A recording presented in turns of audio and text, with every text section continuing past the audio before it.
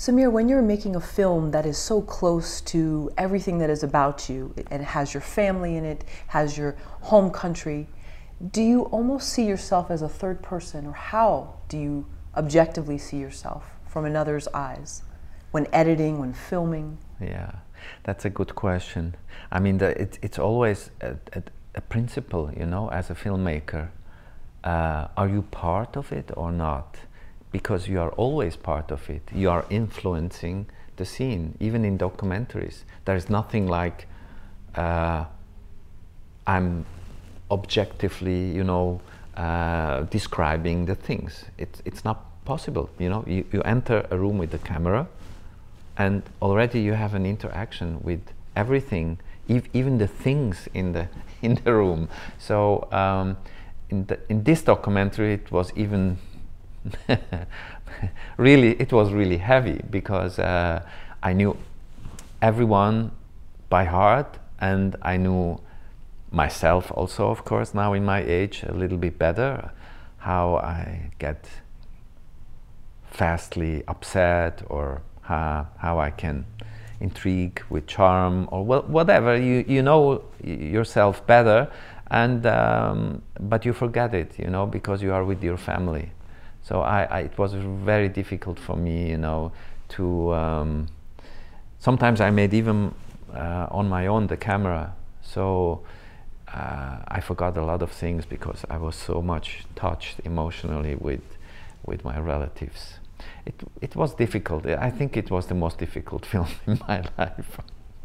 Well, speaking of which, and I know you've made many films, but was it difficult for your friends and family to see you as a filmmaker when you'd instruct them for the interview? Because they knew you in another realm as Samir the person, but now you're Samir the director. And so was it hard at some times? Did you have to maybe say, I need you to stay in one place? Or now, if you have seen the film, you have maybe noticed that the reaction of the people are different in front of the camera, and also how they use the language is different. You know, like if you would understand Arabic, you see my uncle in London, which starts, you know, with the suit and the tie and everything. At the end, he has everything lost.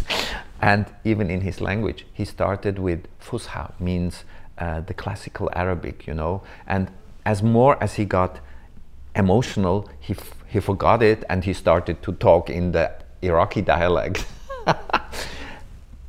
The other one, my cousin Jamal in Moscow, which is perfect in English, perfect in French, perfect in Russian, perfect in Arabic, I mean any language, he was so much aware that I came with the camera. So he was the only one which surprised me when I asked him, so which language should we talk? You know, that was the only rhetorical introduction to the scene. Straight away he said, I want to talk English because I want to be understood by everyone.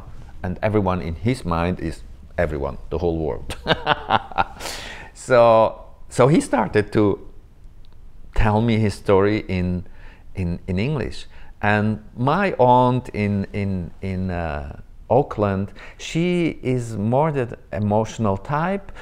Even if she's a doctor, and she has always, you know, when she talks how her husband died, she's in a very, very distant description of this happening, and she later on cried, not in front of the camera, but her story she told me really with a very warm and very emotional way, you know. She was laughing, she forgot the camera totally.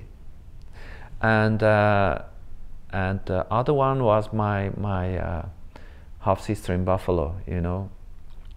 You have seen her, everything is perfect, right. and Beautiful girl. Yeah. Yes, and she tries to control everything, because I believe that she was the only one which really grew up in a total chaos. You know, first her mother died, then her father, my father died. Then she grew up in a huge family as an adopted girl with my uncle.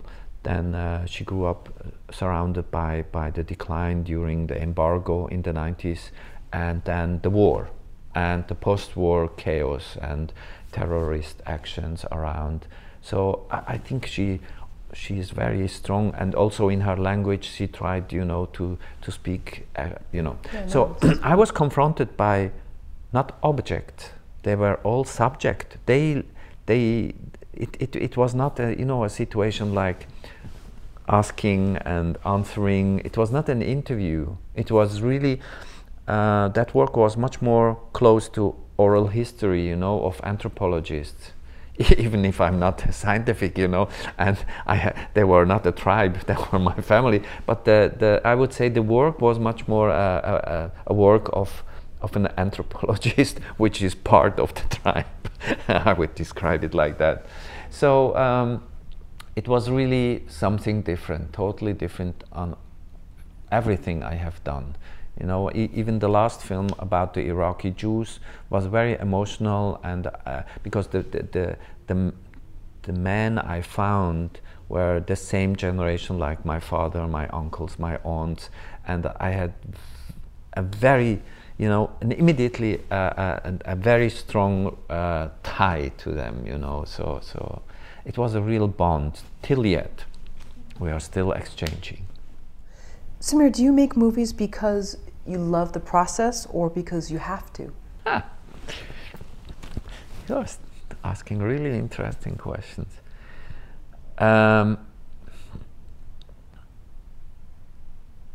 In the first place, I always thought I love filmmaking.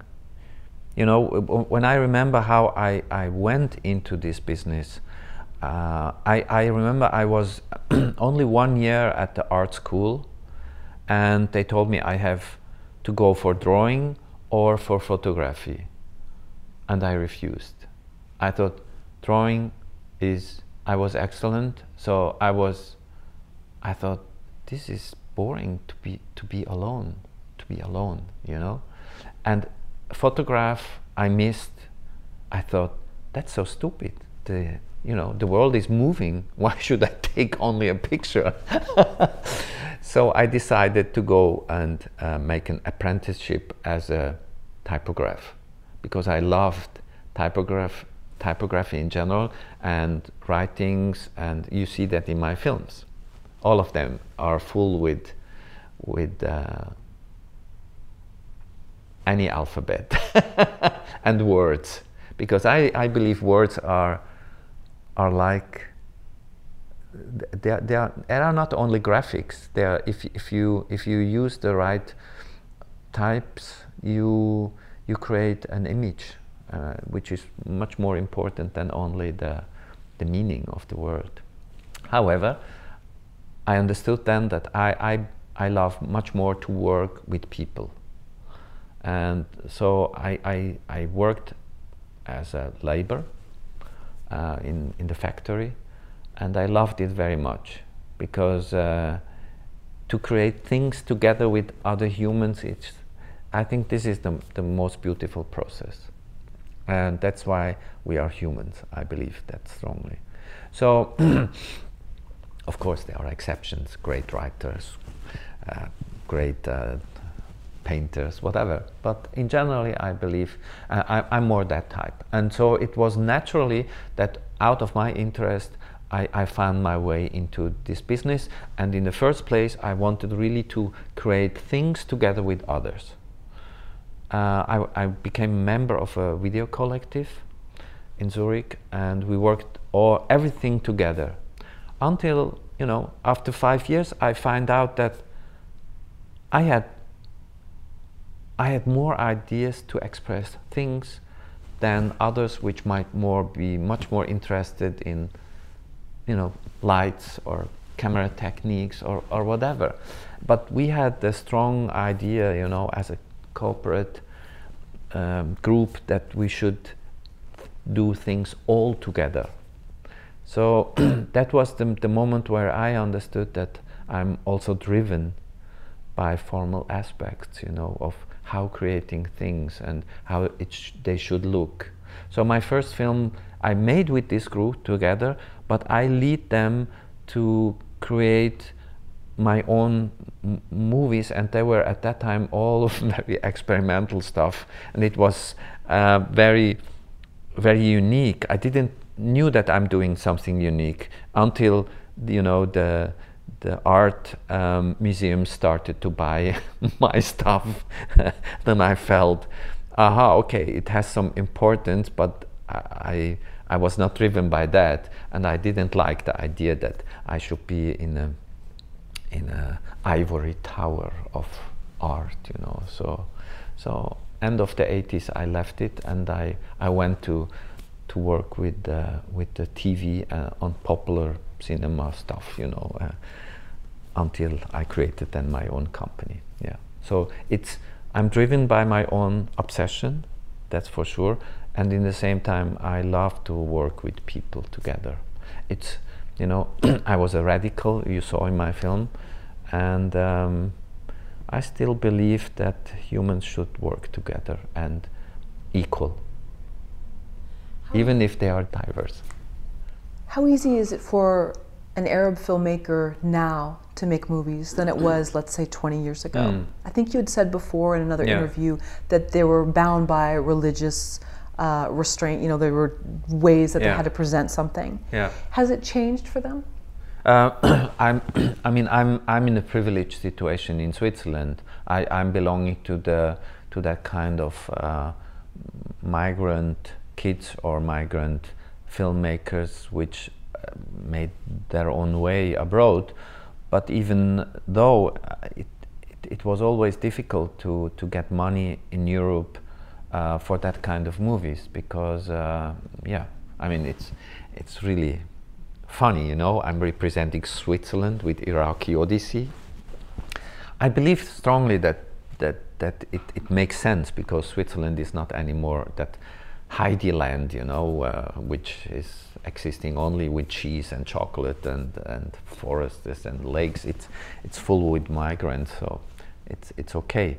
But the most of my colleagues in the Arab world are struggling hard, because it's really difficult to finance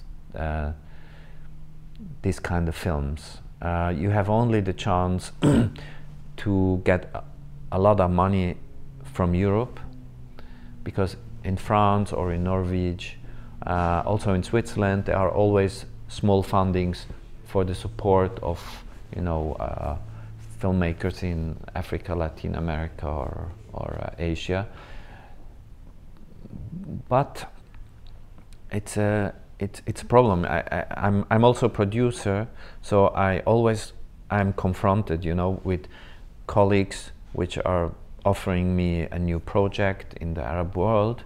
I have always to tell them, okay, you have really to think over, because if I'm looking for money in Europe, we have so many obligations to fulfill that you have to be aware that your film will be in a way created by neo-colonial structures, because the Europeans say, if we give money, you have to take the DOP, if we give money, you have to edit it here, you have to do the post-production here, blah, blah, blah. So at the end, it's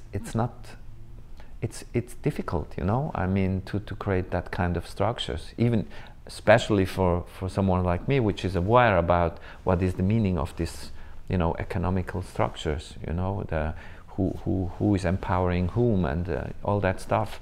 So the situation for the Arab filmmakers is really, really difficult, not only because they have to fight the dictatorship like in Egypt now again, and in Syria, but in Iraq you are, as an example, very depending to the Ministry of Culture and which fraction you belong, and you know, one of the young filmmakers now is living in New York, and the other one is pleasing the minister, you know, in Baghdad. They are the two most promising talents, but you see, every one of them goes in a different way, you know. Do you wish you made this film 10 years earlier? Yeah, but it would not be possible. But I wish, honestly, I wished really, that's interesting. Why do you know? Yes, 10 years ago it would be much more important to tell this story to people, because I believe if I would have told that film 10 years ago, it might have helped people to understand better the situation on the ground in Iraq and in the whole Middle East. On the other hand, in these 10 years, the social media changed the whole Arab world so intensively, and also in my own reflection on the ground. I think 10 years ago my film would be maybe even more depressive, because now I see through the social media much more hope of change in the Arab world, which was 10 years ago not so obvious. It was not so obvious, you know. But the Arab Spring in 2011 showed how a new revolution will be created. And at the same moment we are talking now, in Lebanon and Iraq, there are organizing the young people, young artists, politicians, NGO members, through the social media, the biggest demonstration ever in Iraq and in Lebanon against the governments, against corruption, and calling for a secular government. And this is really something incredible. And it's a pity that I don't read that in the newspaper here, you know, but on Facebook and on Twitter I get every 10 minutes a message out what's going on, you know, and it's very promising. So I would say 10 years ago, yeah, it would be politically wiser to do that film, but 10 years later, like today, it represents much more the hope and the spirit of the new generation in the Middle East.